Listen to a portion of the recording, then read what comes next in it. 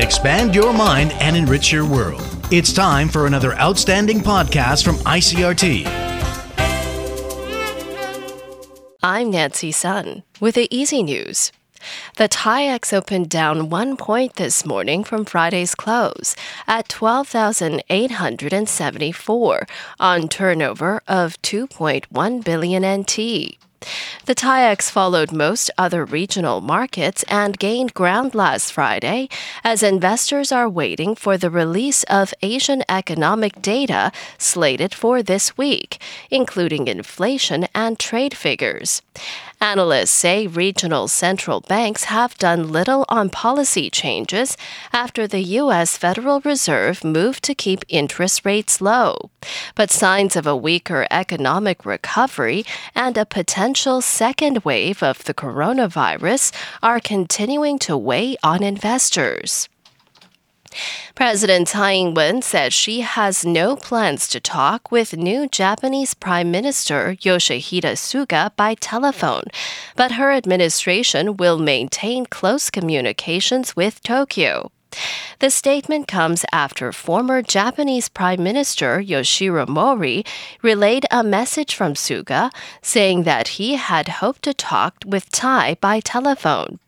Mori traveled to Taiwan last week to attend a memorial service for former President Lee Teng-hui on Saturday. Tsai said she did not discuss the issue with Mori, and there is no plan at the moment for such a telephone call. The Central Epidemic Command Center has reported 1 new coronavirus case, bringing the total number of infections here in Taiwan to 507 since the pandemic began. Center spokesman Zhuang Renxiang says the latest patient is a Philippine woman in her 30s who arrived last Friday for work. According to Zhuang, the woman showed no symptoms on arrival, but was tested for coronavirus after being quarantined. The results of that test came back positive on Sunday. The woman is now being treated at hospital in a negative pressure isolation room. In international news, the death of Justice Ruth Bader Ginsburg jolted the presidential election in the U.S. just 6 weeks before the election, and as several states are already voting.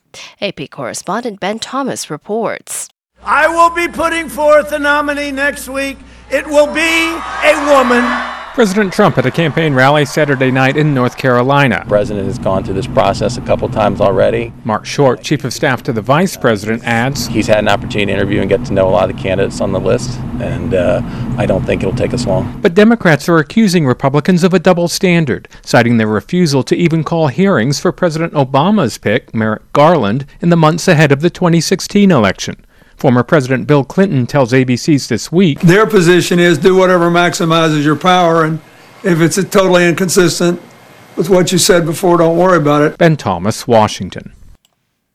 Meanwhile, UN Secretary General Antonio Guterres says the United Nations will not support reimposing sanctions on Iran as the United States is demanding until he gets a green light from the Security Council. According to the Associated Press, the UN chief says there appears to be uncertainty about whether or not U.S. Secretary of State Mike Pompeo triggered the snapback mechanism in the Security Council resolution that enshrined the 2015 nuclear deal between Iran and 6 major powers. He said the Secretary General can't act in light of uncertainty and needs Security Council clarification. The Trump administration declared Saturday that all UN sanctions against Iran have been restored, a move most of the world rejects as illegal and is likely to ignore. And Mexican authorities say they've seized a ship, arrested 21 crew members, and shut down a warehouse presumably used to store stolen fuel along the Gulf of Mexico. The Navy statement says the warehouse was located along a coastal highway in the state of Tabasco, while the ship was anchored in neighboring Veracruz state. It said it found 16 storage tanks for fuel in the warehouse, along with 5 trucks. 2 other trucks were found supplying the ship with apparently stolen fuel. It did not specify where the fuel had come from. And that was the ICRT News. Check in again tomorrow for our simplified version of the news, uploaded every day in the afternoon. Enjoy the rest of your day. I'm Nancy Sun.